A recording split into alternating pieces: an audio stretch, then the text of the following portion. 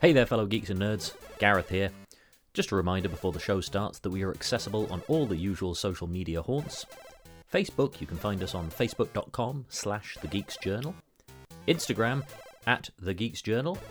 Twitter, @geeksjournaluk. The Geeks Journal is available on most podcast platforms, Apple, Spotify, Stitcher, Google Podcasts. You get the picture. So please, feel free to share and recommend to anyone you think might enjoy it as much as I hope you are too. If the moment should take your fancy, leave a little comment or review. Apparently it helps. I have no idea how, but apparently it does. Thanks for sticking with me through all the boring spiel. And now, on with the show.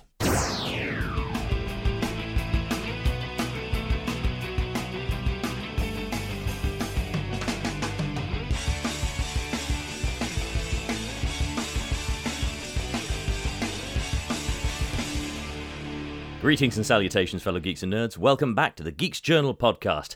Gareth here, and I'm very grateful to be joined by the collective. Welcome back, Damien, Lee, and Ollie, and joining us once again, Luke. Gentlemen, hello.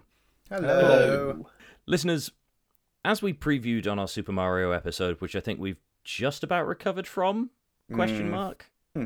No, I watched it pointless now. Well, I did actually, to be fair, I actually did want to take a moment to show my appreciation, and we need to take a moment to commend Luke.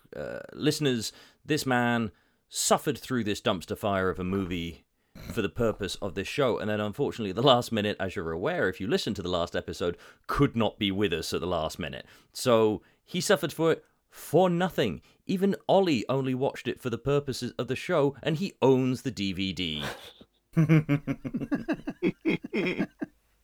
Whilst commending Luke, I also wanted to take another moment to highlight that Ollie owns that DVD of that movie. Can we hold, Wrong. put an Instagram story up where we, ritually destroy that DVD, maybe with, catapults, air rifles? I think there has to be something. Listeners, at the start of the show, you would have had a little notification as to our social medias and where you can find us, if you should see fit. Answers on a postcard and a stamped addressed envelope. If you would like to see something happen to this DVD of Ollie's so that it in no way exists on this plane anymore, I think there needs to be one less DVD of this movie. What's the best way to destroy the DVD? Though someone will have to send me in a replacement coaster. So, just saying. Moving on to the purpose of this installment, next little retrospective is about a family who is creepy, kooky, and altogether ooky. You missed out mysterious and spooky. The Addams Family. Movie was released in 1991. Based on the TV show from 1964, which was actually based on comic strips from The New Yorker in 1938. Most people out there, if you're listening to this, you probably already know the premise of the family already. It's very eccentric and spooky family living around kind of Midwest America, I don't know. It always indicated that it might have been New York or something. I think it's New Jersey. New Jersey, because that's where Charles Addams, the writer, I believe, lived. Okay. So I think it's kind of like around the New Jersey area. So the main premise of the movie is that a con artist plans to fleece the eccentrically spooky family using an accomplice, her son, posing as their long-lost uncle. So somebody is posing as Uncle Fester. And the movie stars the late, great Raul Julia, Angelica Houston, Christopher Lloyd, and an insanely young Christina Ricci. I think this may have actually been one of her, if not her first Wasn't movie. Mermaids around the same time? Mermaid, sorry, you're right. Featuring Mario himself. Mario, Bob Hoskins. Quote, unquote, Bob Hoskins. Digital Bob Hoskins. I believed CGI Bob Hoskins. Yeah, allegedly. Allegedly. CGI actor. Allegedly good to talk, Bob Hoskins. Yeah. So the movie was actually brought to us by Barry Sonnenfeld. This was his directorial debut. Barry Sonnenfeld, of course, then went on to release and direct other movies such as the Men in Black trilogy, the these days insanely questionable Wild Wild West, Wiki, Wild Wild West, Jim West, Desperado, Rough Rider, No, you don't want nada. All right, see you guys. I'm off. Luke, I want to go to you for initial impressions first, because I believe you're one of the few of us that hadn't actually seen this before. Yeah, I think I know of the family. I think I've seen some. Is it the Munsters? You know, the old sort of TV series. Kind of, of the family, and You know the Munsters and the Addams family are not the same. yeah, no, right? I said that. Thank you. I was twitching there. I mean, like, I know it's like they're not the same, are they? But I mean, like, I've seen the old cartoons. I don't know what to say. And then the old TV series, I say. And I was like, I don't think I've seen this. I think I've seen the sequel to this, but I've never seen this film. So I was like, I'll give it a shot. And I got to say, I wasn't that impressed with it. I've never really been that a fan of it. Okay. I think there's some good bits out of it. It was showing some age. I do think there was some good. Obviously, the actors in it are brilliant, and some of the scenes were really, really worked really well. And obviously, start off, I didn't realize it was Ralph Julian. I was like, shit, that's Bison's voice. For you, it was Tuesday. Yes. Funny enough, that was the first day I watched it. Yeah. Yeah, I wasn't overly fun. I'm not saying it's a bad movie. I just wasn't. It didn't really appeal to me per se. Yeah, I don't know if I agree that it has dated because of the way it's filmed, the music, the soundtrack, and the atmosphere, and like the costume dressing and set design. I think it has aged really quite well because you never really know what time period it is anyway. You kind of know it's the 90s, but it could kind of be set any time. And even though it's set in the 90s, it could even be set much earlier, like the 50s. So, and unless there's specific references, very specific references that age it. It's fairly timeless, I think. Yeah, I would say it was. It's aged pretty well and is timeless and almost like non-time specific as well. Yes, the film as a whole, overall, Yeah. is fantastic. I don't think I saw this at the cinema. I think it's one of the few things that I didn't see during the 90s at the cinema. See, I did. Yeah. I did. So I was a big fan of watching the original TV series on BBC Two. Yeah. I think it was after 6 o'clock, kind of like the same time as like Buffy was on or like Heartbreak High was on. I think it was like a Tuesday night or something, was it? We had Addams Family on a Tuesday, Star Trek on a Wednesday. Yeah. Was it BBC? Was it? I could have sworn it was Channel 4, like No, omnibus it was things on BBC Sunday. Two. Yeah, BBC. Yeah, So, 'cause I grew up just watching everything that was like on after school hours. And I used to love the Addams Family TV show. And I'm pretty sure we must have got this on VHS pretty early on when it came out. And Same. And probably back then, it probably came out in like 92 on video. And it probably even aired on the BBC not long after. And yeah, I've loved it ever since. Like, I've watched it so many times. If it's on TV, I'll watch it through from wherever it starts.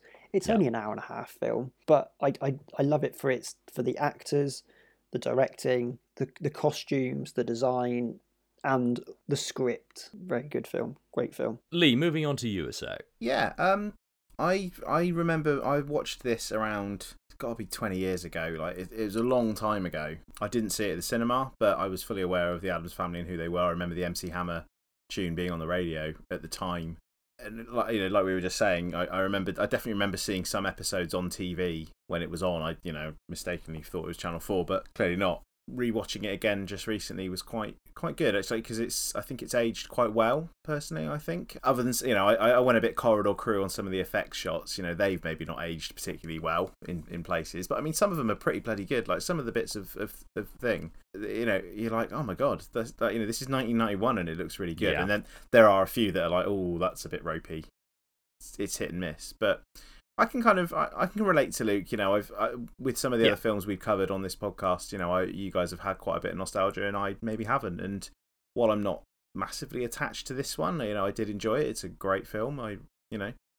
We'll get into it more. Damien, last but by no means least. Like, what about yourself? What's your experience with this initially? Probably it was TV premiere. I saw it. Obviously, well aware of the show. I think what's confusingly is the Munsters was on ITV. Yeah, I remember that. I knew they were ITV. Unlike Luke, I was fully aware they were two different families. It's fine. Yes, yeah. And they were more well known. That's the annoying thing. That show got more well known than this. Really? There's nothing wrong with that either. I don't think the Munsters is in any way an inferior product to the Addams Family. They were two very different beasts, no pun intended.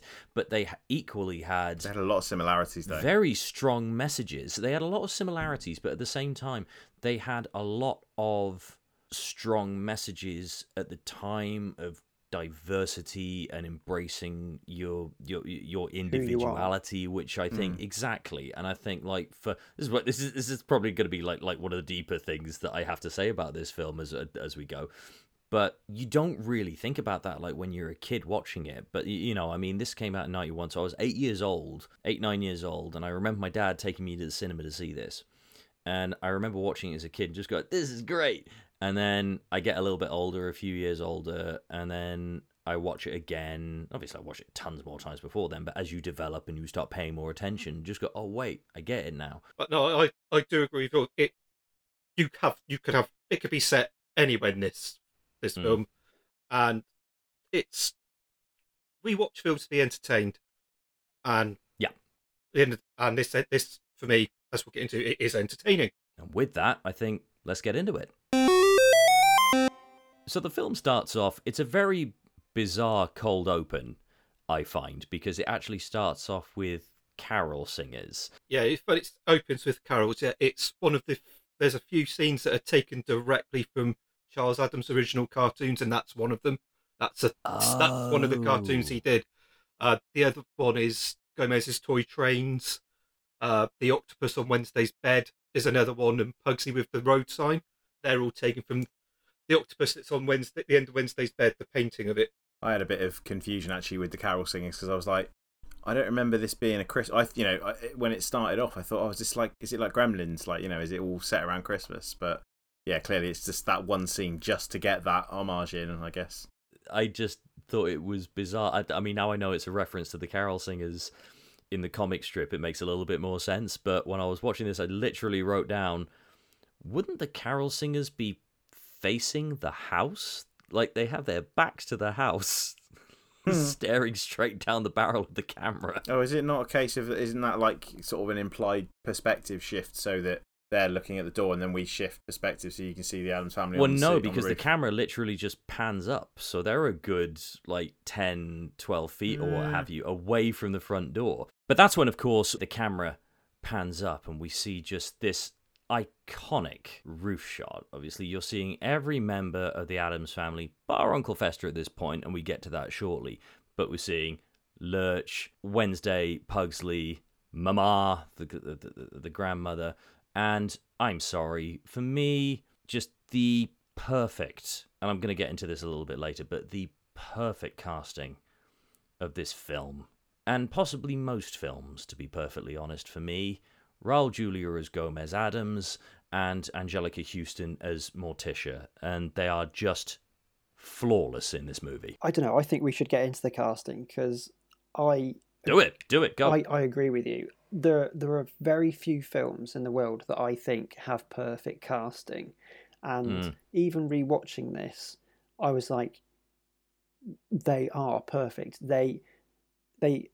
They become the characters so beautifully. They are everything. They make the film. It's a rare moment in time where it's not just script, it's not just director, but casting all come together and just create this beautiful bit of cinema. The two of them definitely make it, for sure. Yeah. Absolutely. Raul Julia, he's gone on record as said it was the favourite role he ever played because of all the children that came up to him and said how much they loved it. And you can tell that he's having the time of his life. You really can. That was one of my biggest sort of takeaways, was that you can clearly see he's having a fun time playing this role. It's interesting to see like having, because obviously after that vat gets tipped over and it the camera kind of pans into the cauldron and you get the iconic da da da da da da da da, and thank you. It was interesting because I think a lot of Sonnenfeld movies start this way. They have these big opening credits. Men in Black had that as well. See, now you said that, so I wasn't aware that, because I never really look up who directors are unless it's really expressly said. But the whole bit with I watched these titles and I was like, The design of these titles does not match the design on all the sort of promotional material. And now you say that, Men in Black is very, very similar, and it doesn't match their logo type, and it is almost pretty much the same font as this to a degree. It's definitely the same sort of white text on black backdrop type. I'm going to say I really like it from like a design point of view and a typography point of view. So graphic design head on it now. I love like the opening credits where we get the music and we get the asymmetric font that comes up, and it needs to match like promotional material opposing design view here. I don't worry about that. Like the posters and the video covers don't matter, but the opening credits, like that typography and the way it like comes in, sweeps in the black gnarly, almost like skeletal lines, I think is so suiting for this film. It's rare nowadays that you even get like the post film credits. So it was a joy to see it again. I'd get my arse kicked if a campaign had a different font in one medium compared to the others. I find it annoying, really annoying. I don't mind the credits, and having them at the front. That is fine. It's just like you say, it's those fonts. There's two different fonts, and one of them I found was like sometimes illegible to read, and I'm going, what's his surname? I don't know because I can't bloody read it. It's because you can't read. Oh yeah, I can read. I'm sorry, I can't read when it doesn't spell a word. You're listening to Design Week. The movie then opens and we see Thing, who is I wasn't going to use the pun handyman for the Addams family, but is literally that it's just this dismembered hand that is just running around the place. And I found it incredibly amusing the fact like the guy, I didn't even make a note of who the guy was that was playing Thing, but I actually checked his IMDb. It is literally he has never been in front of a camera other than his hand. Everything he has done has literally been just, no pun intended, just hand stuff. This is one of the places where I feel it hasn't aged well, and the graphics used for the hand. It's just like the edging, and it's just very jarring around. Like you can see the blurs around the edge of the sort of the hand at the end of it. It's just kind of like, for me as a first watch, that's what I notice, and that takes away from the rest of what's going on. Fair enough. I think that's a problem with our modern TVs, with older films. And this has actually been remastered. It's due to come out in November on 4K. So it'll be quite interesting to see what they've managed to do. I think it'll be interesting in the sense of, I mean, the trouble, like God bless it, like I love the movie to bits, but like Jurassic Park, for example. Yeah, like that's like when you have films that like it's just the prints being cleaned up, but that doesn't help with the texturing and things like that. And most studios don't fork up the money to make things like more detailed than that. They just want the picture to be crisper, and they want it bigger, so it can be upscaled on 4K like that. I do understand what you're saying with that, Luke, to be sure. It's a time and budget thing, right? Anyone who's watched Corridor Crew will know that they will say, if somebody's saying we need this shot by Tuesday and it's Monday afternoon, it's going to be a bit ropey in places. And evidently, if there was trouble production, then it's going to happen in places. Compared to something like Jurassic Park that's got a much bigger budget and a much longer time frame, you're going to see some ropey effects. But before we move on, can we just dial back to a moment of appreciation for that cuckoo clock where the little mini Gomez is clearly kissing Morticia's chest and not her face? I mean, so crazy. Fair play.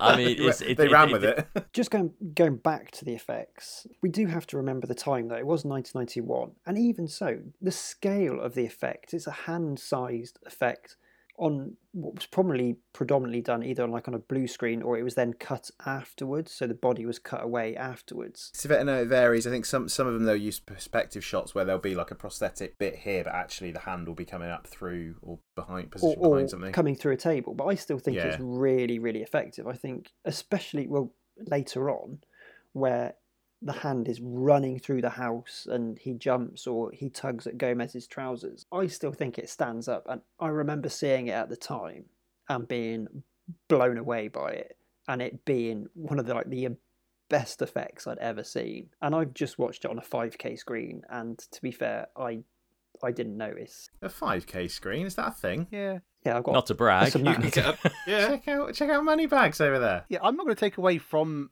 it being good. I'm just saying that for me, my first watch, I just noticed that's what I initially noticed straight away, and that's what then took away from the film a bit because I noticed it and I went, oh, that's slightly annoying, and then I had that in my head all the way through the film when I saw it. Okay, and so it detracted.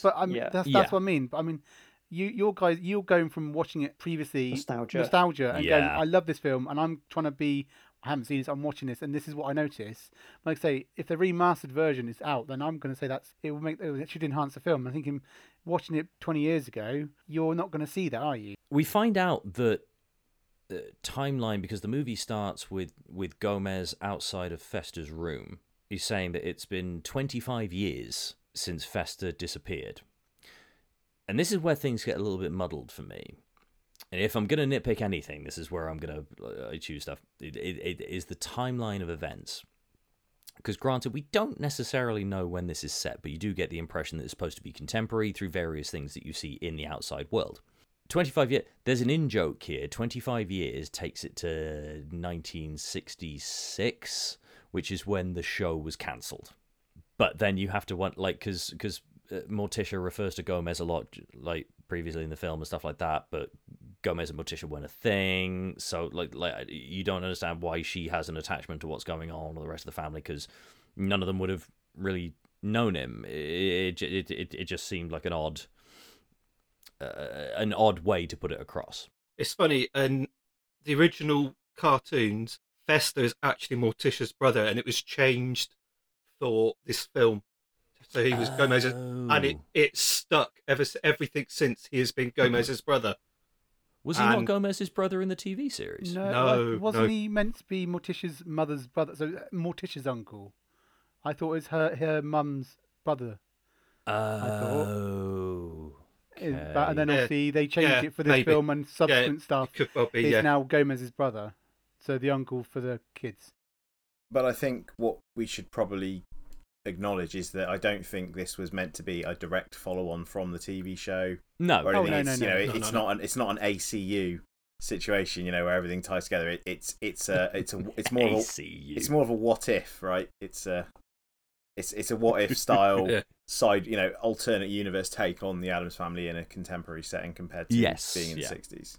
After Gomez has this moment of reflection looking at Fester's room, we get introduced to Morticia for the first time, and the way that they do this character is just stunning. There is a trick that they do that has stuck with me for years, and it's something that they do throughout this movie, throughout Addams Family Values and second one, and that is the lit eyeline of Morticia. Whenever you look at her, she may be in shadow, but her eyeline is always lit, and it's just chef's kiss. It's just glorious. What a role she played, right? Iconic, without doubt. Yeah, she's just like this devilishly like sexy kind of ghoul character, isn't she? Yes. She just encompasses the role, but it's also the lines she has with Gomez, and you see it throughout the film. Like it's almost like poetic. It's like, so the line that I think is brilliant in this scene is the Gomez, last night you were unhinged. You were like some desperate howling demon. You frightened me. But then it's like, do it again. So it's like this, it's this negative, and then it's like this twist. There's this positive at the end, and it's repeated throughout the film, especially by her. And every time I think it's brilliant, and there's almost something rather like sexy about it, and that's what drives Gomez wild. And their chemistry is phenomenal. I think you're right with the kind of her comedic, sense of delivery is brilliant throughout the film. Like there's so many bits where she would say something almost unexpected during a sentence, and it made me chuckle quite a few times. Yeah. Oh, because there's one later on. It's like, no, he's too young. That's another good one. Or don't torture yourself, Gomez. That's my job. It's just there are so many lines in this film. So many, like memorable, funny lines as well. I mean, there's I'm jumping ahead a little bit, but there's a line when Gomez is talking to the quote-unquote psychiatrist. and he's saying about like it's like and who. These people who go through this, who hate their mother, and he just goes like, "But I didn't hate my mother; it was an accident." And it's just... I didn't realize this to begin with because I never really understood where Wednesday's name came from. Obviously, we meet Pugsley and Wednesday, and I never actually really understood where the name came from. But that's apparently because it comes from Mother Goose poem. Yeah, Wednesday's a child of woe. Yes, yeah. Wednesday's child is full of woe. Do you know what her middle name is? Friday. It's Wednesday, Friday, Addams. Yeah. Wednesday, Friday, Addams. Yes. Why Friday? I'm confused. No idea. It's just it's just Friday. Like Wednesday, Thursday, Addams would make more sense, right?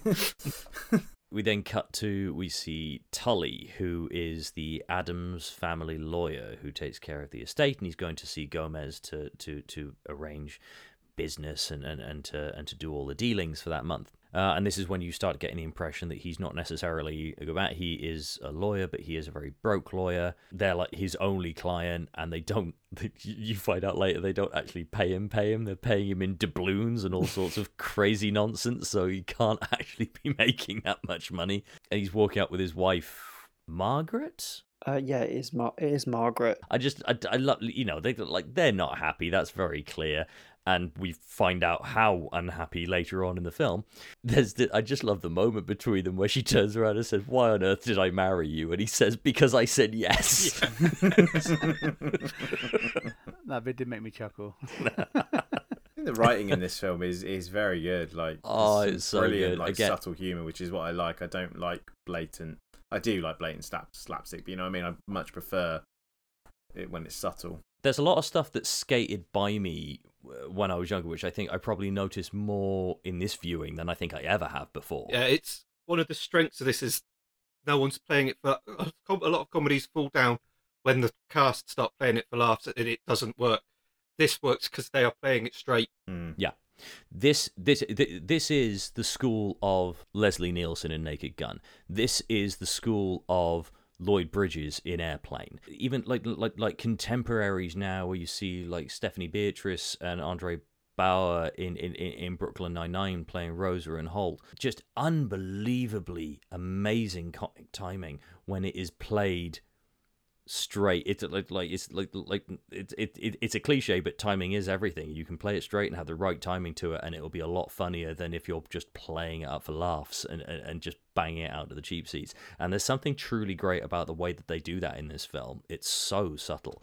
I've always loved the fencing scene at the beginning. This seemed like such a bananas opening to the film, and they're not like going easy on each other, and you can tell they've done this a lot because Tully does have some moves, to be fair. He's holding his own quite a bit. I did read that it's actually the actors and not stunt doubles doing the sword fighting scene. Wow. Yeah, so I think that's what helps make the scene feel a little bit like effortless, because you've also got like the banter going on between them as well as the sword fighting. It's not like there's words and then there's fighting. It's all going on at the same time. It's like just a fluid shot. Yeah, I do agree. This does work in like the subsequent sort of scene as well when they fence again. You can tell it does look like it is them, because you can see that there's nothing extravagant really in their sword fighting.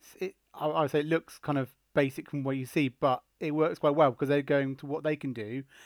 And you can see Raul Julia having fun in this straight away. Yes. Off the bat, he's loving this bit. It's just like it's not masked with like quick cuts and like dark alleyways like in Iron Fist or something.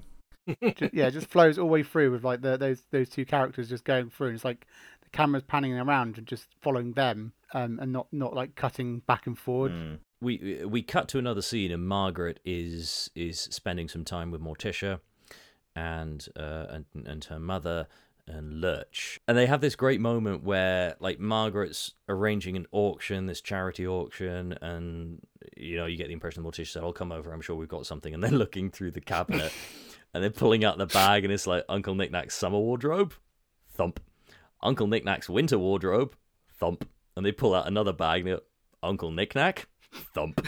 But again, that's a point of like where like Lee was saying like earlier, they don't play it for laughs. It's just so straight faced Yep. and so deadpan, and that's where the laugh happens. That's Yeah. what makes it seems so effortless, because the way Angelica Houston just delivers those lines, they are beautiful. So well done. One thing I did notice out of these two scenes, I was like, it was all they're really funny, but Thing seemed to be in two places at once, because he seemed to be up in with Gomez up in the fight, and then literally he's there, and then he cuts back down, and he's downstairs. He's down there like on the thing, pointing to what they're trying to find. Oh, good catch. Okay. But I mean, notice that. there might be a little time difference. I don't know, but I'm just thinking that if it's happened kind of similar at the same time, he seems to just appear down. He's a disembodied hand. He could teleport for all we know. How do you know it's the same hand, to be fair? I'm thinking, is there two of them? Yeah, could be multiple. Oh my god, can you imagine if we rewatch this again and we look at it just wait a minute, that's a left hand, but downstairs is a right hand.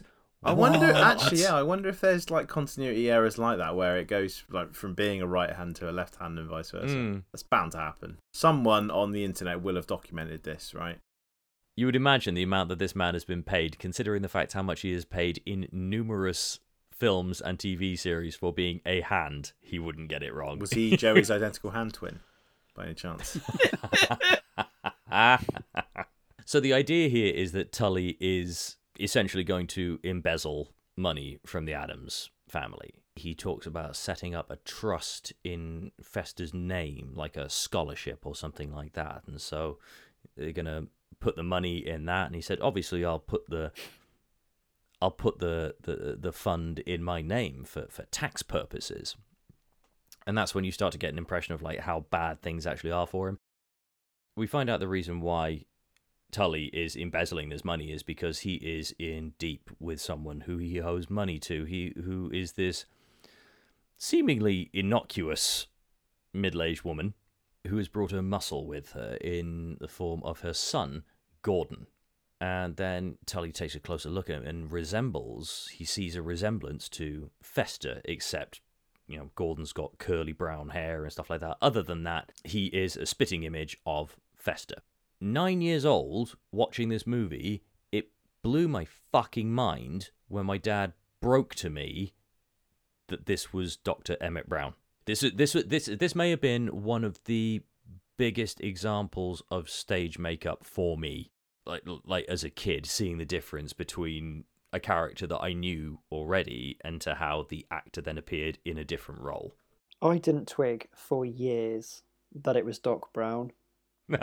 I genuinely had no clue. And again, perhaps that's, as you say, down to makeup and the physical acting of Christopher Lloyd. But it was many, many years until I realised. I mean, he smashes it as Fester, but like, I think that's a testament to Christopher Lloyd, because I knew, because I watched this quite late, I watched this 10 years after it came out, I knew he was in it.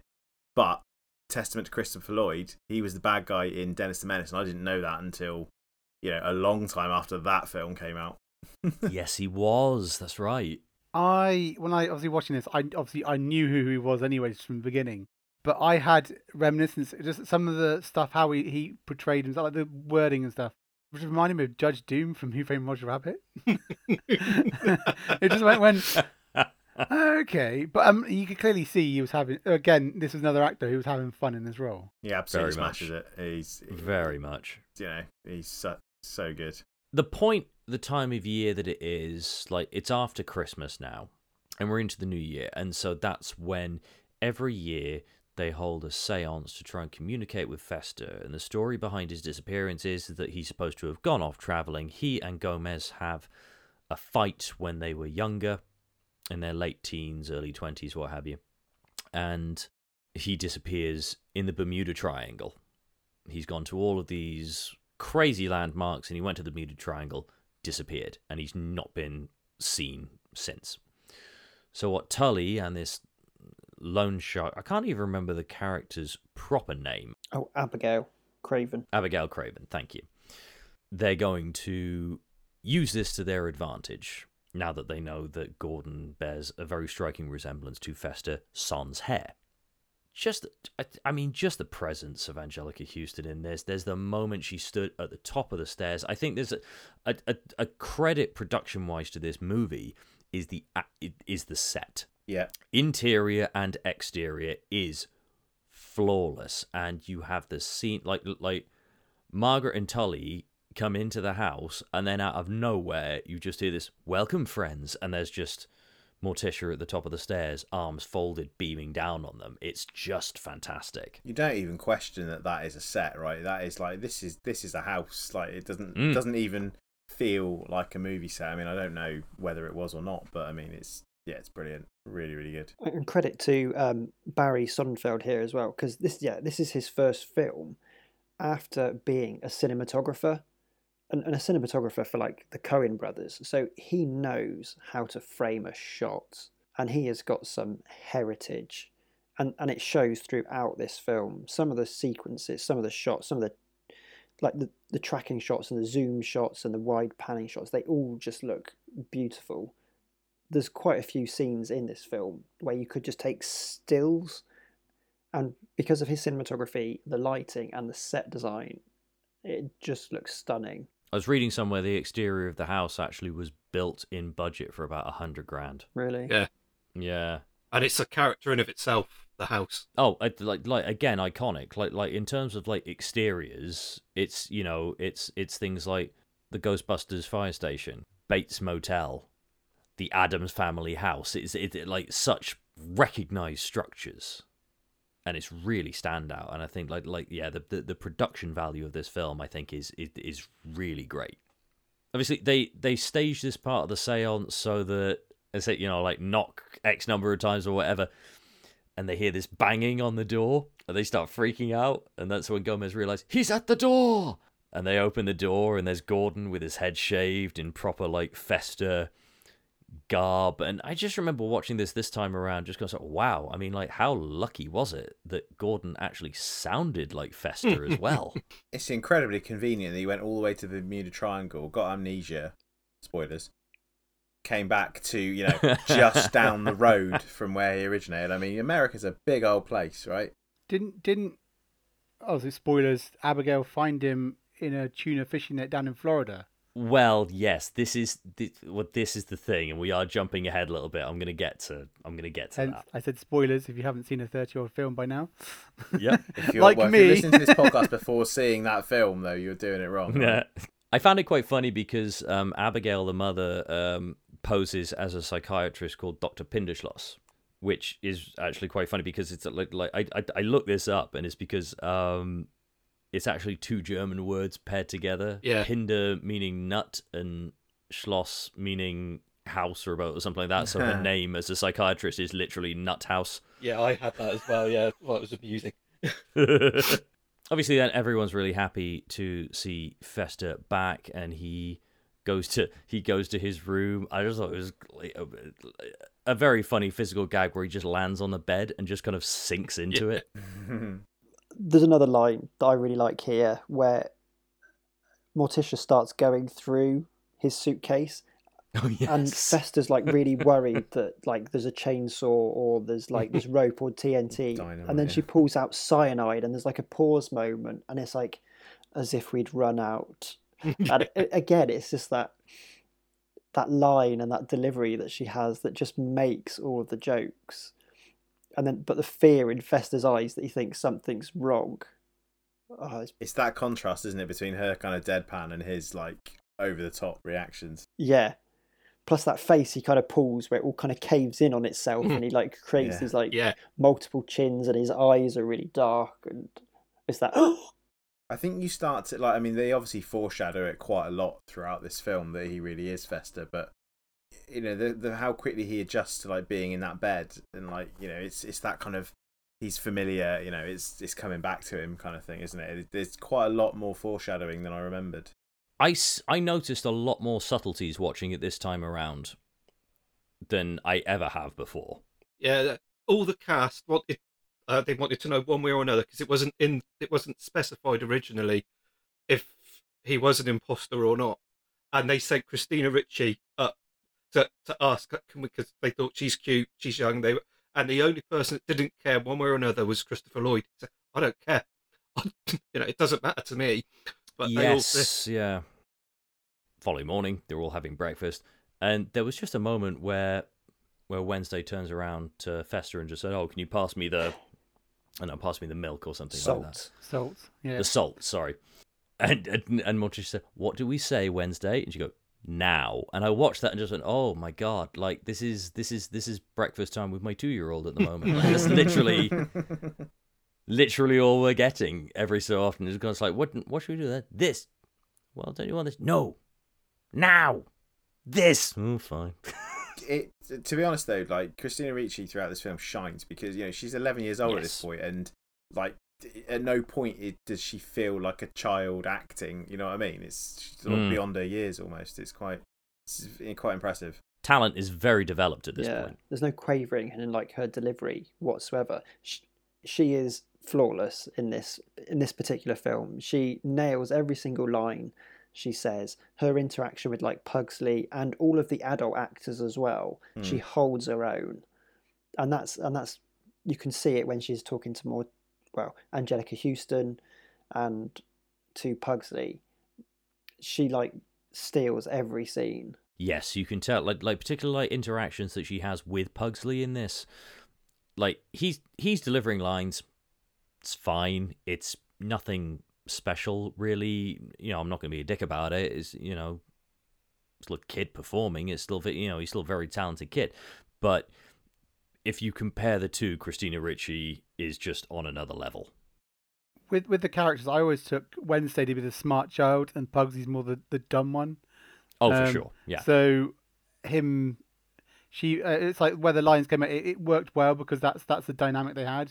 So like you said, he performed his lines well, but it wasn't great. I mean, it wasn't great. Wasn't great. It's a wrong term. But I mean, like he just done it. It's fairly standard, okay. isn't he? He was a standard. Yeah, it was nothing, but nothing outstanding by it. But with her, it just made it because I think how she delivered it made obviously enhance that character of being that smart child. Yeah. And she also has quite a lot of like the jokes in those as well, like the puns. It's like where we first kind of seen them. It's like Pugsley, sit in the chair. Like, oh, why? Because we're going to play a game. What game? Oh, it's called Is There a God? And you just like you just see her eyebrows twitch, and it's just brilliant, isn't it? He's the straight guy, isn't he? To her, yeah, he's the setup, and she, but he is so gullible. I think that's just the thing between the two characters in general as well. Not just the way that these two are playing them. I think Wednesday has always been the more interesting character of the two. Which, topical point of conversation, is the reason why we have Netflix producing this series that Tim Burton is making about Wednesday in college, effectively. Which I believe is Jenny Ortega.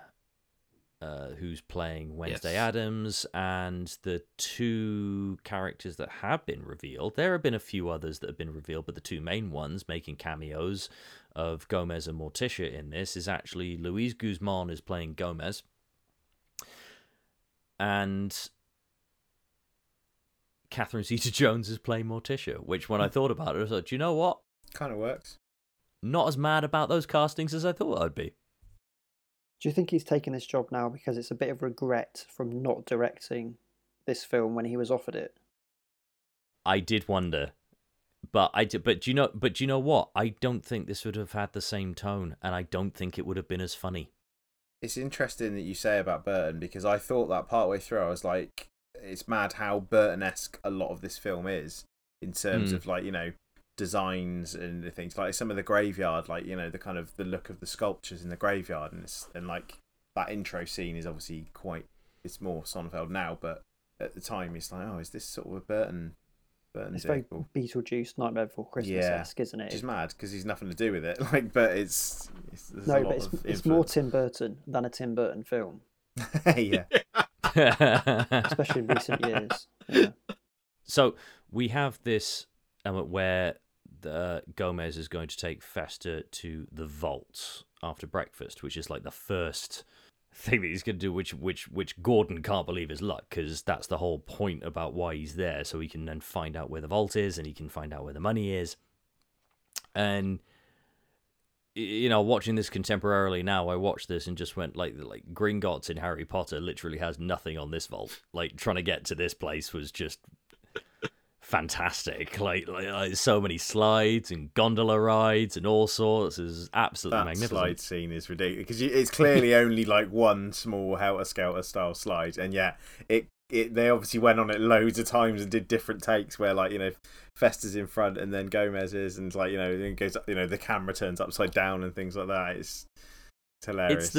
It's the manic look on Julia's face again as well. Like you could tell there was not much of a chore in this movie for him. He was just having so much fun. I did wonder because you can hear the music, and I wasn't sure if that music was playing for us or if they were hearing the music when they were going down the slide or something. It was just really that adds to it, doesn't it? That anarchic, squeaky music. It's really it accentuates what's going on. Yes, quite. I get we have more iconic lines in this where they're trying to work out the combination to the safe. 2, 10, 11. And he's getting and it's like 2, 10, and he goes 6, 11, eyes, fingers, toes. But this is actually a reference to Wednesday, because in the original, I think it's the original comic books, books, she's referred to as having 11 toes. Oh, is that right? Yeah. This is where they drink the brandy, isn't it? And those gigantic brandy glasses. With the cigars, yeah. Yeah. This is an oddly moving scene, actually, because you have this... Gomez is looking around for this projector reel. He's beating some creature up, isn't he? That's in the box as well. Doesn't he actually yell out? No, Down for Kitty. Cleo No, Down Kitty as well. is previous to that. Is previous to that? Because that's a reference to Cleo. That's a reference to the pet lion in the original Addams Family series. But while this is going, like Gordon picks up the wrong stopper from one of the decanters, and it turns around and he finds out that's where all the riches are, but it turns around before he can do anything. And that's when Gomez pulls out the projection reel and goes, "Showtime!" And this for me is it's a great, it's a really well acted scene by Raul Julia in this, because it's very heartfelt. They're watching a projection which was one of the last nights that they had together, and they went on this double date with these twins, Flora and Fauna, these conjoined twins.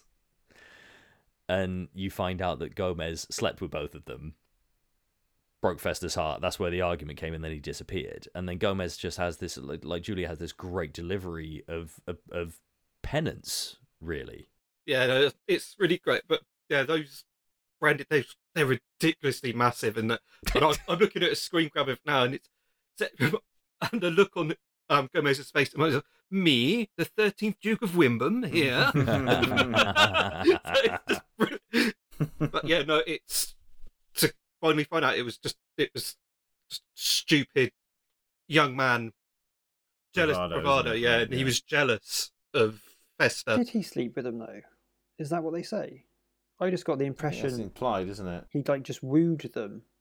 So Gomez actually confesses to Festa that it was just bullish pride. He wooed them because I mean, you get the impression, he says wooed, that I do get the impression that things definitely got down that night. There was no, I don't see it as innocent, but you have this impression. And he goes on to talk about that he was jealous of Festa because the twins loved Festa, the twins wanted Festa, and Gomez just go, "Nah, can't have that.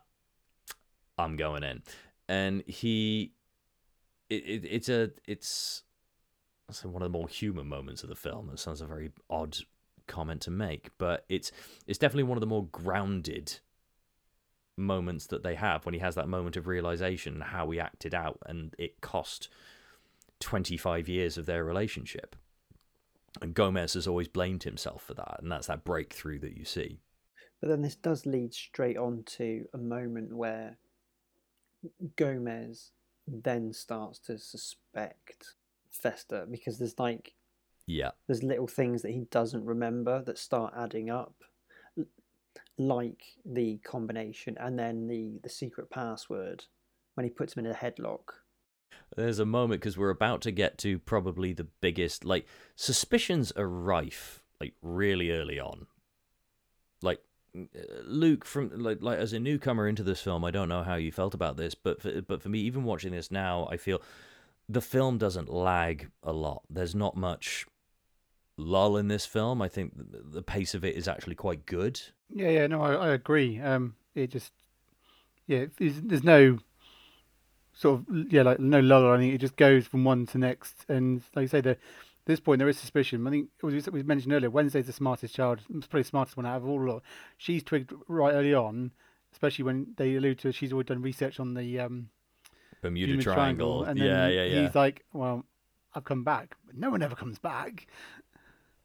Yeah, I don't know, but I think Morticia has an idea of what is going on with all the comments she makes that's trying to get him to see what he's missed.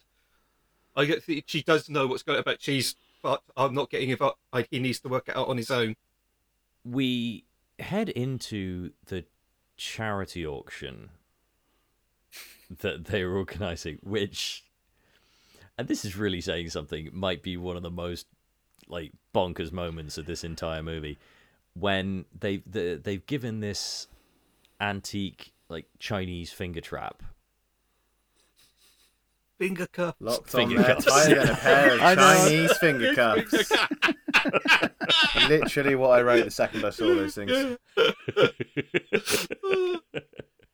It's a Kevin Smith reference for anyone not in it. And so yeah, the Addamses have donated this pair of finger cuffs that Margaret still has stuck on her hands. She's not been able to take them off yet. And she's all dishevelled because she's just like completely trapped in it. Gomez bids, like, the opening bid is like $50 or something like that, or $100, and Gomez just goes, meh, preposterous, $20,000 or something stupid. And then it becomes a bid war between him and Morticia. But as that's going on, they're essentially just like it's just getting them revved up, and they're just getting down in the middle of the auction room. It's just ridiculous. And they're in the car, and this time Fester has the finger cuffs. I got to stop calling him that without laughing. He's got the finger trap. Yeah. He's got the finger trap on him, and he doesn't know how to get out of it. And he says, "How'd you do it?" And Morticia takes him off and goes, "Oh, there's a trick to it, of course." And that's when, like again, just perfect timing by Raul Julia. He's just got this moment of suspicion across his eyes. Everyone's seeing it, and that's when you see the moment, like he's driving his train set, just ranting and raving as this train set's going around. Yeah, the passenger in that train set, that's Barry Sonnenfeld. That made me laugh so much. Yeah, That made me cameo. laugh so much. That was really funny. It threw me a bit because you're watching him like with this train, like toy train set, and then it cuts to this one passenger in a train that sees like this gigantic Raul Julia, like Gomez outside, and he's just like, Yeah. what the? I'm like, it's like, is he now controlling an actual train? I don't know what's going on. During the train sequence, Gordon attempts to break into the vault again on his own. Mm. And he gets in there, has no idea which lever to pull, and this like clamp comes down and drags him through this piping. But there's a bit where it goes through, I think it's Wednesday's like bedroom. The fish tank, isn't it? Yeah. And he just plummets through like this fish tank, and like Pugsley and Wednesday and Morticia are just sat on the bed, just watching him, just like being dragged through. And then he gets like flushed out into the garden. And then that's where actually Morticia goes up to him, and you kind of get a suspicion that she knows something's up, because she makes a line something like be aware of like how important family is. Like there's almost a warning there. She knows.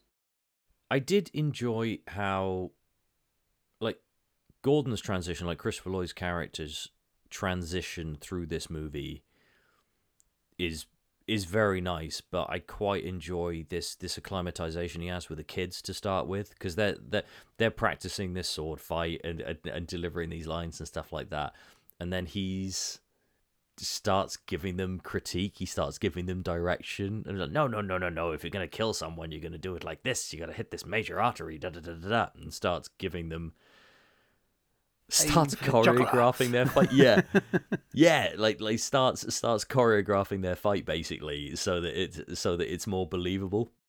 But this is where little bits of like who he really is, Yeah, or starts potentially coming back really to is, him. starts creeping in, and that's the Yeah. interesting thing. Like he finds these types of things much more comfortable to deal with than being around his so-called mum. Yeah. Like he can deal with like going through a book that's like just about scabs. Yeah. You know, he gets so excited as well as the kids do. Like actually, he's more like these people than he realizes, and actually, perhaps he is more at home here. And that's what's quite scary for him when you see, like, that night as well, he's standing on the balcony, because obviously Pindischloss the con artist has gotten through to Gomez in the sense of, you need to give Fester time and it'll come to him, ease into it. And they have this moment on the balcony, and you can almost see, like, with everything that's going on, though, that Fester almost has some remorse. Like, Gordon almost has some remorse as to what's actually going on right now. He feels bad, and he almost starts to feel guilty long before he actually starts doing anything. And they have this really moving moment on the balcony before they proceed. I didn't mention this earlier. Obviously, one thing that Gomez is doing throughout the day is that he's playing golf on the balcony of his bedroom, which is then launching into the fruity pebbles of the judge that lives over the way. That's what you always get, the damn you, Addams. And they start playing golf together after they've made up and everything's fine. Should probably just point out that Fruity Pebbles is a brand of cereal, not a euphemism.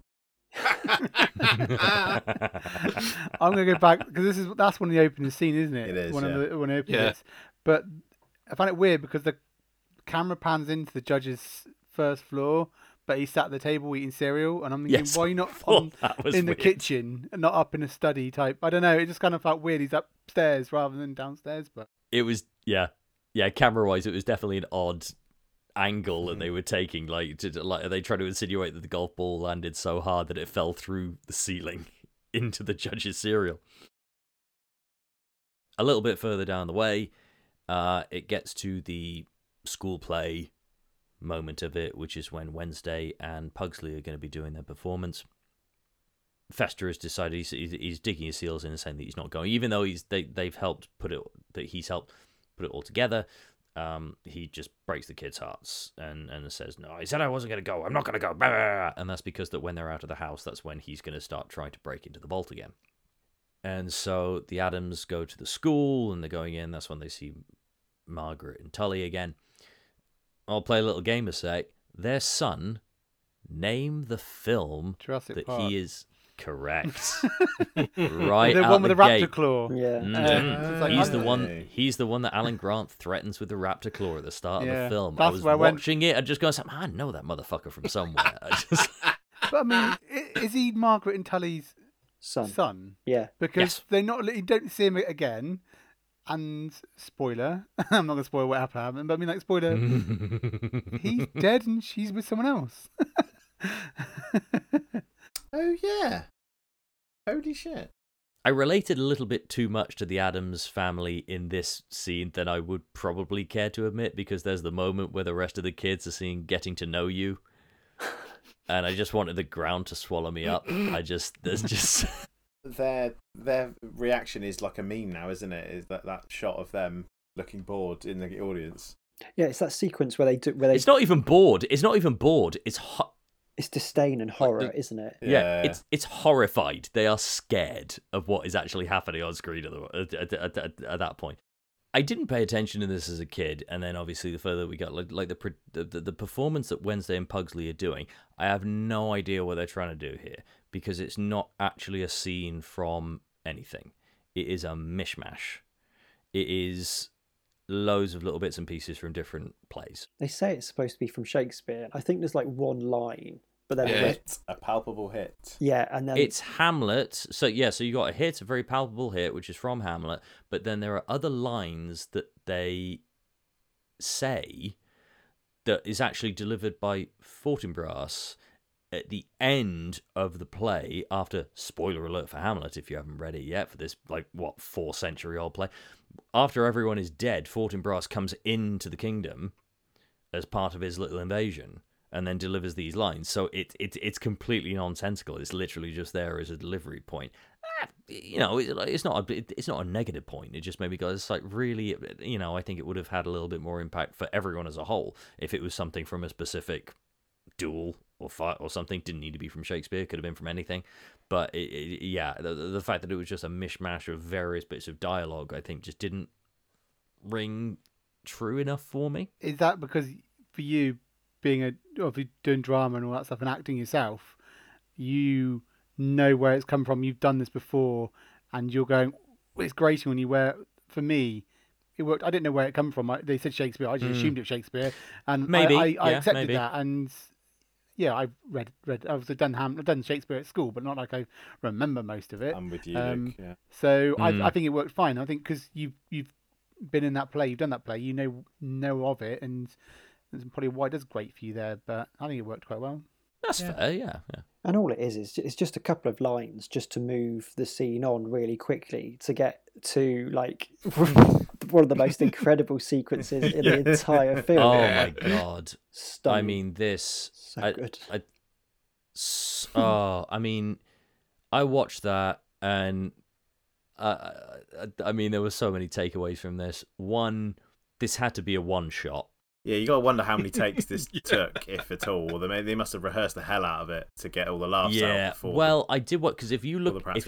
at the judge, because the judge is in the front row, and if you look, he's not looking horrified. He's got a weird smile on his face. He's got like a bit of a smirk going on, isn't he? And he's like, going, So okay. I wondered if it was a one shot, and that was like various footage that they could actually use where he wasn't actually laughing. Could be. There's a lot of fake blood though. Where were they storing that? So much. Yeah, so much But that's the fake joke, blood. isn't So it, much as well? fake It's blood. like, Yeah, it is. Yeah. it makes no Completely over the sense. top, Reservoir Dogs didn't have that much fake blood. Like Tim Roth did not lose that much blood in Reservoir Dogs. This is just like this is Old Faithful. This is a reservoir. This is just insane. I think there's more the amount blood of lost blood in used in this than in the film. entirety of like Hostel or something. Oh, for sure. Because it is my word. gruesome. And we see they decide that maybe a way to acclimatize Fester a little bit more. Or it's a goodbye, isn't it? Because he's not gonna be staying for very long. So as a bit of a send off, they've decided that they're going to throw a party and invite all of the Addams and associated friends and stuff like that to the house. And that's when really you start to see like how great this house set actually is. I mean, obviously it's not one big house that they're walking around, but the practical interiors that they designed for this is absolutely phenomenal, and the ballroom that they do is just stunning. I love the transition. It's a great line as well where Gomez just goes, "Tish, how long has it been since we've waltzed?" And you go, "Oh, Gomez, it's been hours." And that's just such a great that's just such a great marker for them. And then obviously they lift off the sheet off one of the tables, and then it's big ballroom and like all this parties going across. And that's when we start seeing all of these characters. Obviously Flora and Fauna turn up, the twins. That was the catalyst between Gomez and Fester. But then we have a familiar face to anyone that's seen the TV series before, the Face. son's face. Yeah. The OG Cousin It pulls up, and I mean I'll get into it a little bit in a minute, but he's a bit of a dog. He's a bit of a dog. He's a bit of a player. It's quite funny. Like I don't know if any of you have seen this in recent years. There was an animated movie that had happened recently. A sequel is actually going to be released next year. It's Oscar Isaac voicing Gomez, Charlize Theron's voicing Morticia. But Cousin It is also in the movie, as you would expect, but it's voiced by Snoop Dogg. I can't think of an appropriate joke. I'm racking my brains here. I'm going to jump ahead a little bit because you got this moment where Fester's also trying to break into the vault again, but then he needs to start making an appearance in the party. While, as he's getting ready, he gets rumbled. Wednesday notices that Dr. quote-unquote Pinderschloss is there, shaving Fester's head, and he's talking as Gordon and what they're going to do to break into the vault, and she runs away knowing what she knows. So they're trying to find Wednesday, and while this is going on, he's down at the party, and that's when we see this Addams tradition dance called the mamushka, which is just insane. Like, truly, truly bananas. And Lee, it boils down to what you were saying earlier. You can see how he's acclimatizing and remembering, because you're not going to remember, like, dancing with blades in that fashion just purely by chance. The mamushka, it was actually a lot longer, and they did a test screening to a bunch of Valley boys and girls, and it said it took them out of the film, completely the wrong audience to test this on, and they said it stopped the film for them, so it got cut horrifically. Does it still exist, I would presume, on a DVD or something, or as an extra? I don't think it is. No. I don't think they put it in the B-roll. I mean, I'm sure there has to be a cut somewhere. It's always made me laugh, though, because there's a few words spoken here and there. You know, we danced the mamushka for Jack the Ripper when Nero played his fiddle, yada, yada, yada. But it's when he starts singing, and it's just always made me chuckle that just for the sake, like, it's so shoehorned because it rhymes with Addams. You got, I swear by Mommy and Daddams. We may have just skipped to like an important bit where Tully has like this candid conversation with the twins. Oh, yes. And he then finds out that Fester is the eldest of the brothers and is actually like, well, the true executor of the estate, which, you know, then sparks a little idea inside Tully's head. So rather than going again for the money initially, he takes a little trip across the road over to the judge's house. Yeah. Which is it's very strange stuff, because obviously then Gomez finds Wednesday, and they go back to the house.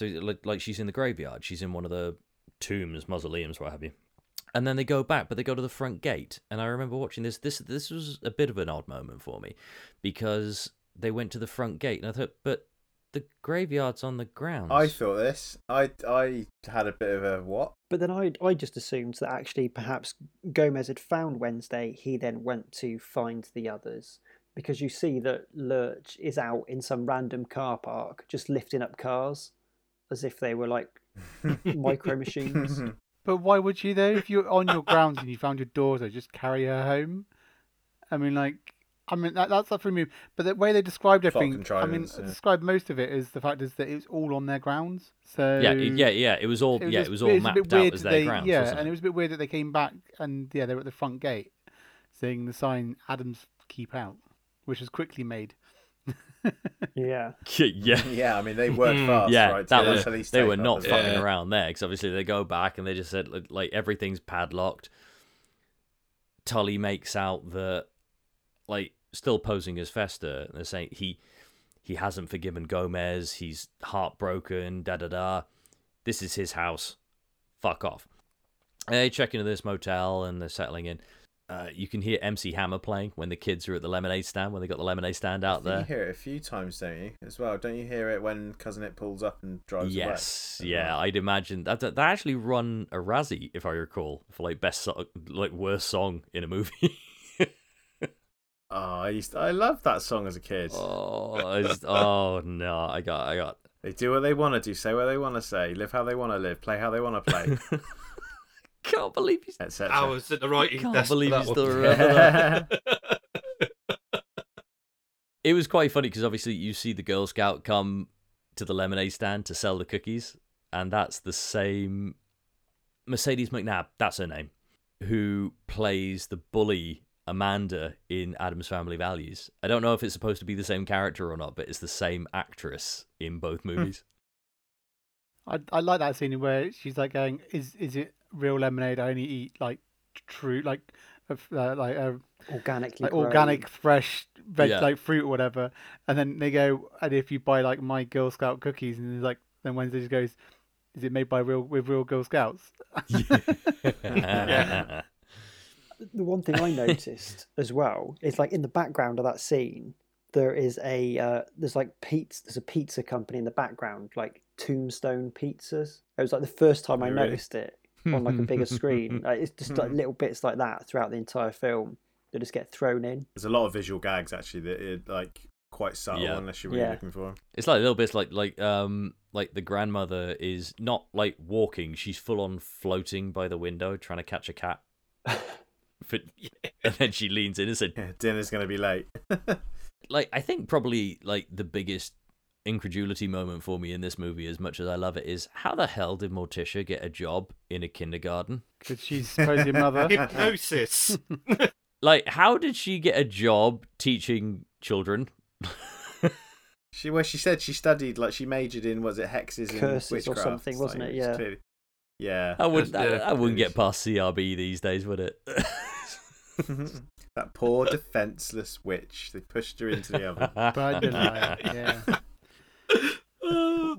This is when I jump in the corner with Thing's job of the FedEx delivery in the little car. Yeah. It's so- piled so. Yeah, nobody questions it. One, that doesn't freak anyone out, and two, that car is piled high, and he goes through the woman's legs, who's erotically bent over, showing her ass off. Yeah, that was I mean, like, weird. and how's and the skirt's obviously it's like a Very long odd. skirt. I'm thinking, how's he gonna? And she goes, ooh, like type thing. I'm thinking it's gonna be more of a massive crash than anything. But he carries on going, delivers those boxes. This empty Do that noise again, Luke. for you, Lee. Ooh. Perfect. It's pretty hot. I'm not gonna.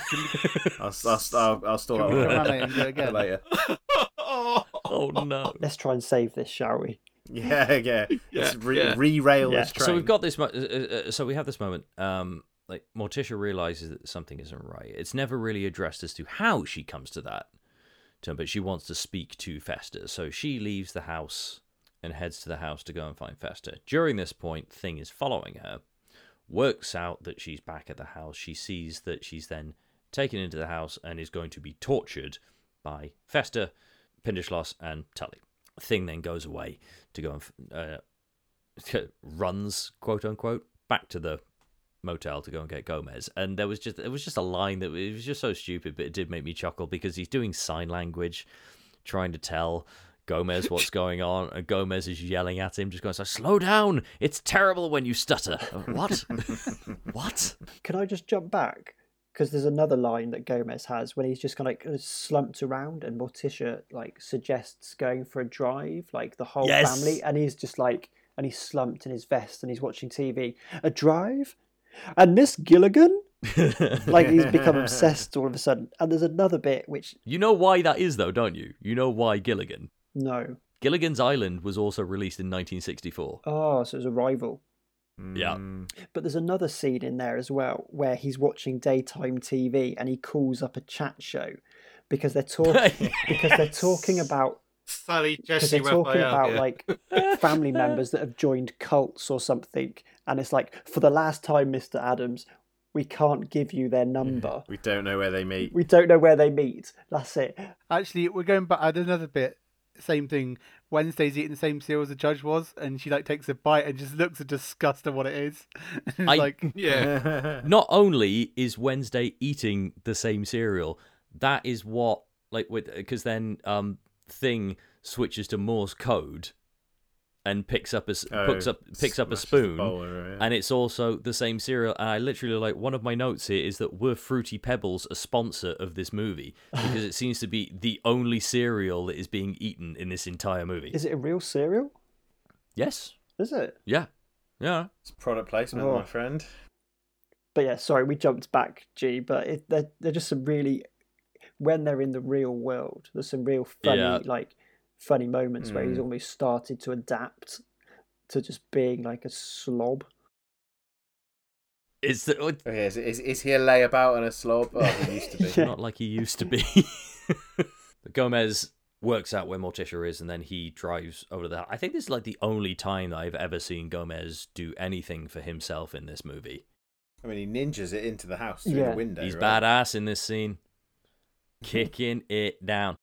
Smashes through the window, and that's when we have Gomez versus Tully Part 2, Electric Boogaloo. I just had a random thought. So we know that Gomez pays Tully with like doubloons, but he's very adept at like pirating. You don't know what Gomez is. You don't know if he's like human, ghoul, or creature, and you don't really know where all his money comes from. Perhaps he's descendant from pirates, which is why he's so good at like swashbuckling, jumping through windows. It was just a random thought. Yeah, he's definitely lived a life for sure. Yeah, like he's picked up some stuff along the way. They finally have this moment, like Gordon has this moment of clarity where he's like, "Oh no, what am I doing?" And he sides with the Addamses.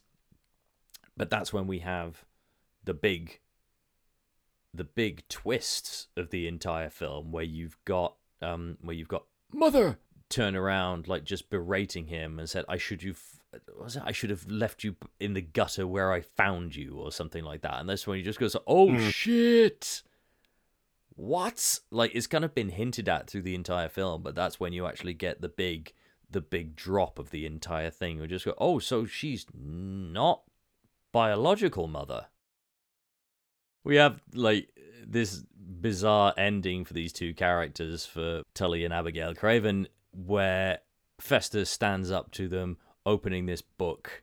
We find out that obviously like the books in the library have a life of their own. And he picks up this one about a hurricane, it opens up, and they all like spin around the room and around, and then just slings them up. And then they land in a grave each that Wednesday and Pugsley have miraculously, who, you know, like half an hour ago were asleep in the motel, and they've just miraculously turned up at the graveyard in the Addams compound. Oh, yeah. Dug these graves, made the tombstones, and they land in them. And I love Pugsley's reaction. Like, are they dead? That's one for the corner. Yeah, one for the corner. Then Pugsley has the reaction of like, are they dead? Wednesday just go, does it matter? Cut to black. That's the finish. Yeah, dark. The Fester gets hit by lightning from the book, doesn't he? And he gets hit by lightning in the skull, and Yeah. that's what's supposed to like jog his memory. And this is, you know, Damien, what you were going to earlier about like they sent in the kid to stick up for the integrity of the movie because she's unlikely to get fired or something along those lines. But yeah, they to reduce the ambiguity of the movie, they decided they had to make it out as though he was 100% Fester. I have to admit, growing up, I didn't really think along those lines. I actually, originally watching it as a kid, I did think that he, the lightning kind of wiped his mind, and they made him think that he was Fester, and kind of took him in. I just thought it was like a I jolt. guess so. That's Sorry, Lee. I was just saying. I just thought it was like a jolt. It just knocked his brain cells back into place, and he reverted back. That's what I took. I see that now, obviously, but as a kid, it was more a case of I was seeing more of a linear journey to a redemption rather than circle back. The foreshadowing's quite subtle, though. Yeah. You probably wouldn't pick up on it as a kid. It's only, being the age we are now, we'd probably pick up on it a bit more. Everyone has their own kind of conclusion in this. Cousin Itz has now wound up with Margaret because her thieving scumbag of a lawyer husband is now buried alive. We're 7 months later. It's like 7. It jumps ahead quite a bit. What's the significance of the 7 months? Why 7? It seems awfully specific to not say 6 months later. Because now because it's Halloween. But is at any point is it clear that it's March then in anywhere else in the film? Why? It is a bit misleading because you have Christmas carolers at the start of the film. Yeah. We've got the space of a week. Yeah, it threw me a bit. But anyway, I'm splitting hairs. Does it really matter though? It works for the film. I mean, the whole thing. Luke looks exhausted with it. It doesn't matter anymore. No, just exhausted in general. No, but I mean, you have the space of the week because obviously Fester's back and he has to go in a week. But I mean, you don't know how long they were out of the house for, do you? True. So, true. I mean, time... Well, long enough for it to be March. At least, yeah, so... No, February. Because otherwise, yeah. But then it does... No, March. Maths. Sorry, Luke, carry on. Yeah.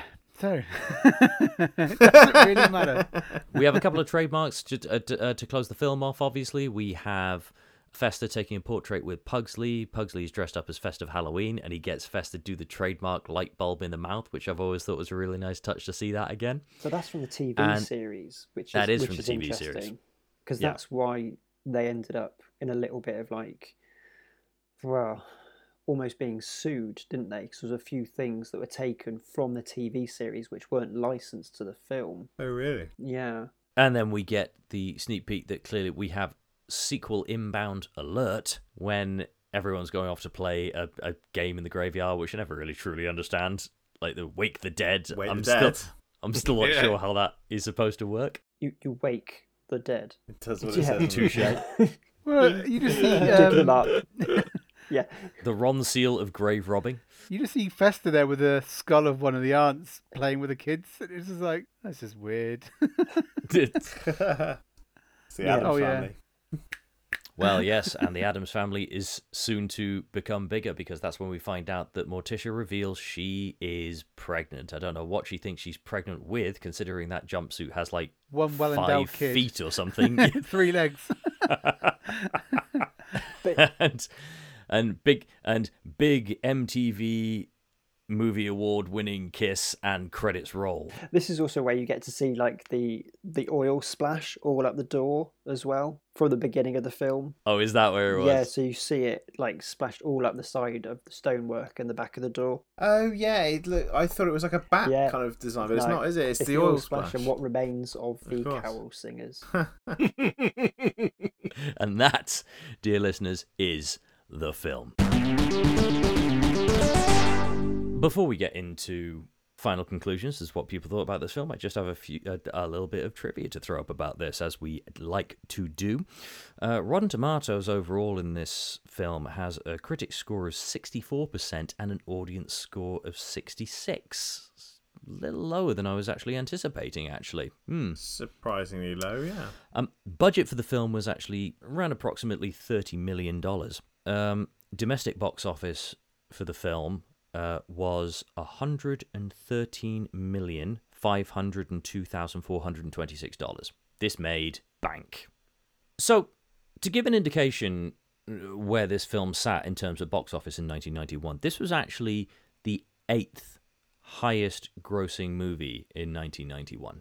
It beat some crazy film. And when I say I don't mean like overall, I mean like taken for that year. And you have to take some of this with a pinch of salt, because some of it is, you know, some of these films were released later. Some of these films may have more money because it was released slightly earlier. Obviously, this was released in November 1991. It had beaten films like Goodfellas, Drop Dead Fred, Highlander 2, Edward Scissorhands, Bill and Ted's Bogus Journey. The third Godfather movie actually came out that year. Star Trek VI, Kindergarten Cop. Hook came out that year as well. Hot Shots, Teenage Mutant Ninja Turtles 2, Secret of the Ooze came out in 1991.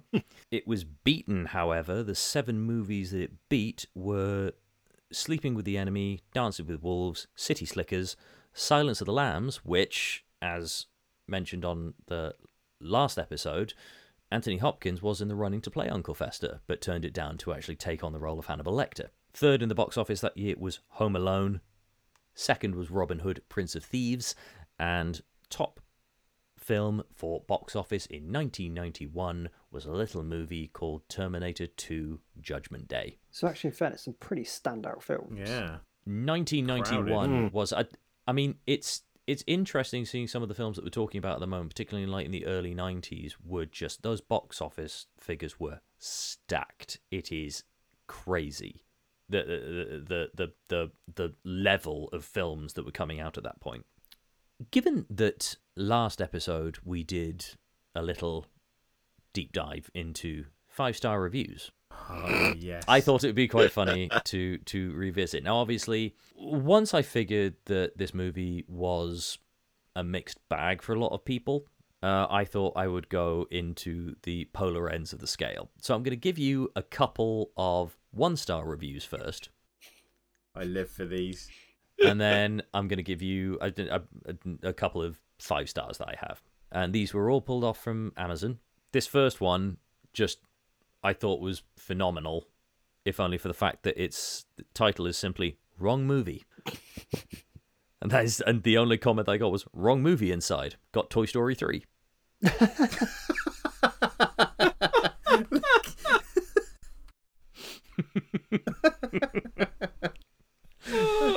The second 1-star review that I had, it had a title of Not What I Was Expecting.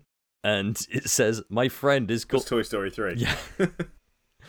It says, my friend is called Michael Addams. I thought this was a film about him and his family and the wacky hijinks they get up to the time he was arrested for being so drunk he fell asleep in a stranger's house. Their fault for leaving the front door open, I say. Now, and then we have the 5-star reviews. First one was a title of No Words Needed. It's simply Toy Story 3. Toy Story 3. No words needed. If you do not own it, get it. If you haven't watched it, your soul is already lost. I thought, wow. There's some Shang Tsung level threats there, isn't deep. it? Second one is all in capitals. So I'm going to... You're going to shout it. I'm going to try and shout it without waking up everyone in the house. Very good creepy film. I have always liked this film. I had it in my video collection, which I had to get rid of. Now I got it in my DVD collection. That's it. That's. I love Toy Story 3. Lee Russ. And this is my favorite 5-star review that I could find, if only because the title of it caught my eye first, and it's simply the extra D got me. And the description of it was the review. I was expecting a documentary about the private life of Irish Sinn Féin leader Gerry Addams, his wife and family, and his turbulent and controversial rise to political power on the streets of Belfast. I did question about a third of the way through the show if I may have been sent the wrong disc in error. A third. Then I saw the additional D in Addams. This'll teach me to be more observant when making online purchases. Nonetheless, it was an enjoyable film, and there's no doubt some similarities that can be drawn from the lives of the two Addams men. Amazing. So, as a quick round table, as we've spent a fair chunk talking about the film, actually. Luke, I want to come to you first because obviously you mentioned that you weren't totally sold on the film, but as a whole, all things aside, like where does it rank for you? Would you at least recommend it to anyone to check out, or is it just something you say of the time? If you know it, carry on watching it. If not, maybe not for you. I definitely feel if you've seen it before, you got that nostalgia and you've got that more hype with it. Mm-hmm. Or you've seen it, you know how funny it is. After talking about the film, yeah, there's a lot of funny scenes in it. Yeah, the actors are brilliant in it. It works really well. I do feel like some of it's a bit ropey, like the CGI, but I mean, it's of its time, and if I can, I found it a bit disjointed sometimes and jarry, but yeah, it's a little fun. I think if you haven't seen it, I wouldn't say I would recommend. At least I would recommend it. I said if you want to watch it, it is fun. Me personally, it's not something I will go back to choose to watch. I think there's other films out there that I would want to watch over this, but yeah, if you haven't seen it and you're inclined to want to watch it, then give it a go because it's not bad. And the actors in there are brilliant. It is funny. So yeah, give it a go. Excellent. Damien, over to you. Oh, if you want to be entertained and you've got a spare hour, 40 minutes, and you can't find anything, bung it on, it's great.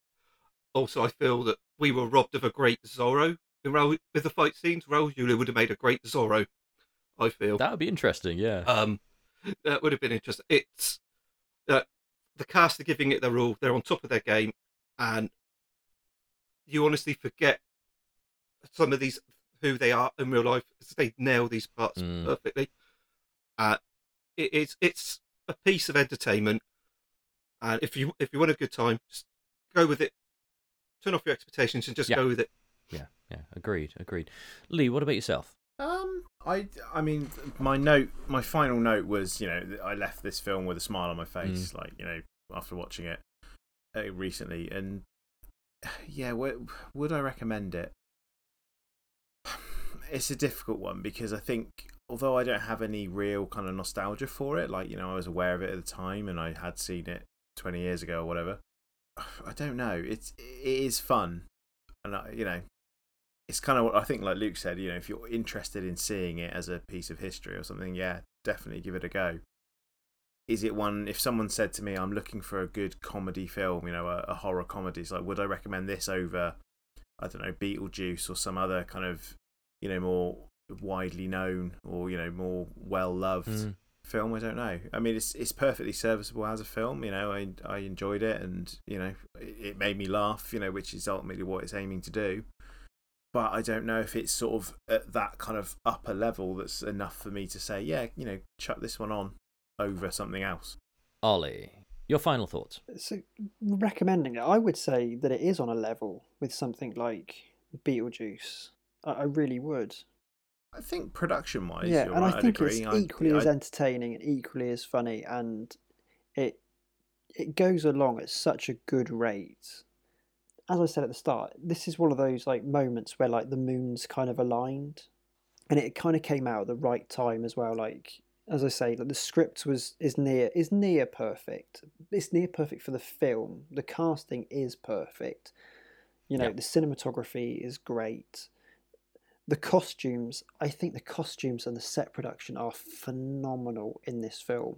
Like the Mamushka scene alone, where everyone's dancing and you've got characters in prosthetics, like Lumpy Addams. I think he's a great character. And there's also like this other character who's like, she's dancing with candles. And then there's the orchestra. It all just looks so stunning and so well dressed and beautiful throughout the entire film. And it just makes for like this, there we go. It makes for a visually like spooktacular film. Hey. God, we haven't done any of those kind of puns in this, but it really does, but it doesn't feel like the film is overstretched. It doesn't feel like it's been overworked or busy. It just feels like a natural film. And considering there's now like remakes and there's animated films out, I would go and say watch this version of the film over any of those.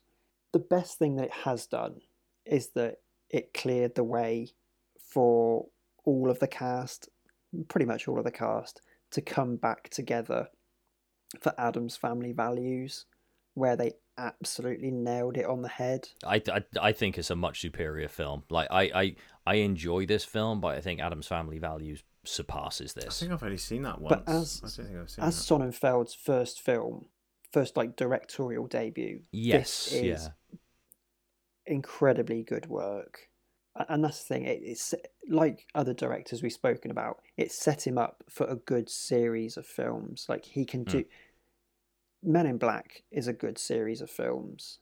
Definitely the first two. I think the third one is I think the third one's best. better than the second one. Yeah. I tend to miss out the second one. I don't like it. I've only seen that one. Yeah, the third once, one's very but good. But yeah, I wasn't a big fan of the third one, but anyway, sorry. I would recommend it. I think it is a really good film. It's really great fun, and what sells it is the cast. And perhaps I do have a lot of nostalgia for it. And now that I'm older, I get a lot more of the adult jokes, which adds another level to it.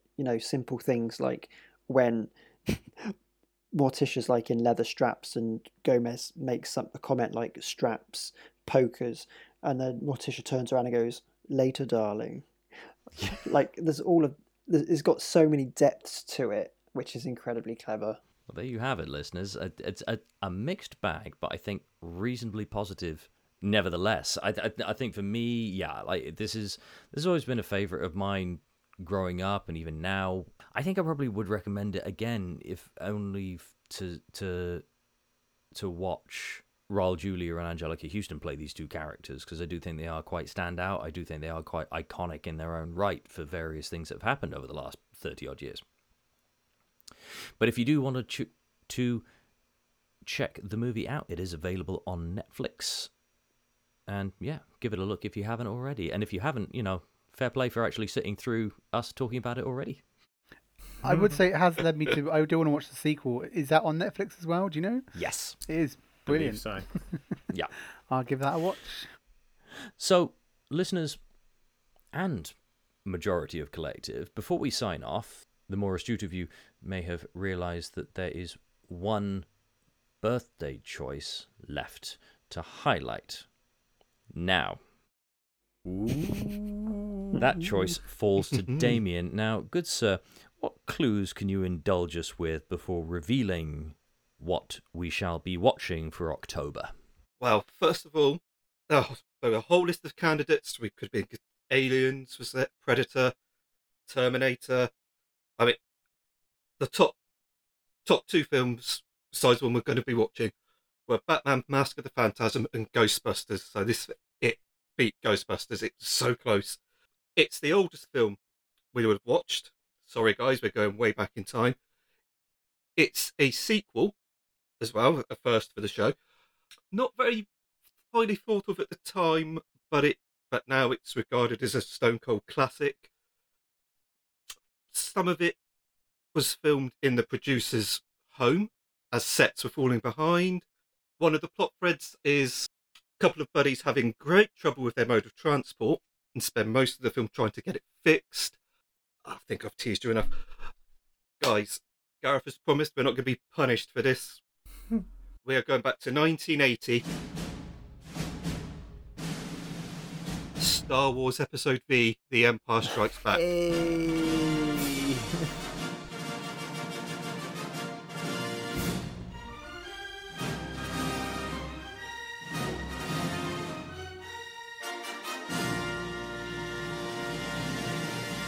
It came out the year I was born, so I was old as me. And like most of these films we watch, the older we get, you read more into it.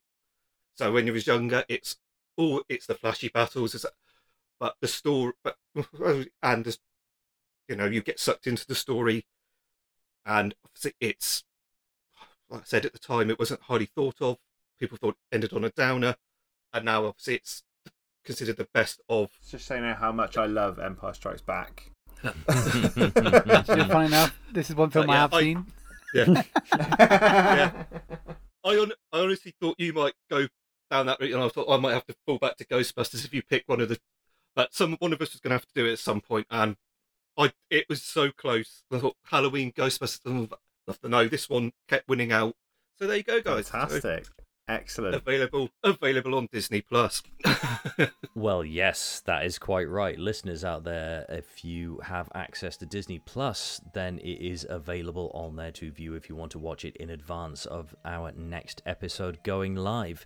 But there you have it. Very soon we'll be taking a trip to a galaxy far, far away, and we of course invite you to join us. Once again, on the next installment of the Geeks Journal podcast. Gentlemen, thank you as always for taking the time out for joining me today. Thank you very much. Thank you. And thanks to all of you out there for taking the time to listen to this episode, and we hope you've enjoyed it. Until next time, end of line. The Addams family started when Uncle Fester farted. He farted through the keyhole and paralysed the cat. Da-da-da-dun.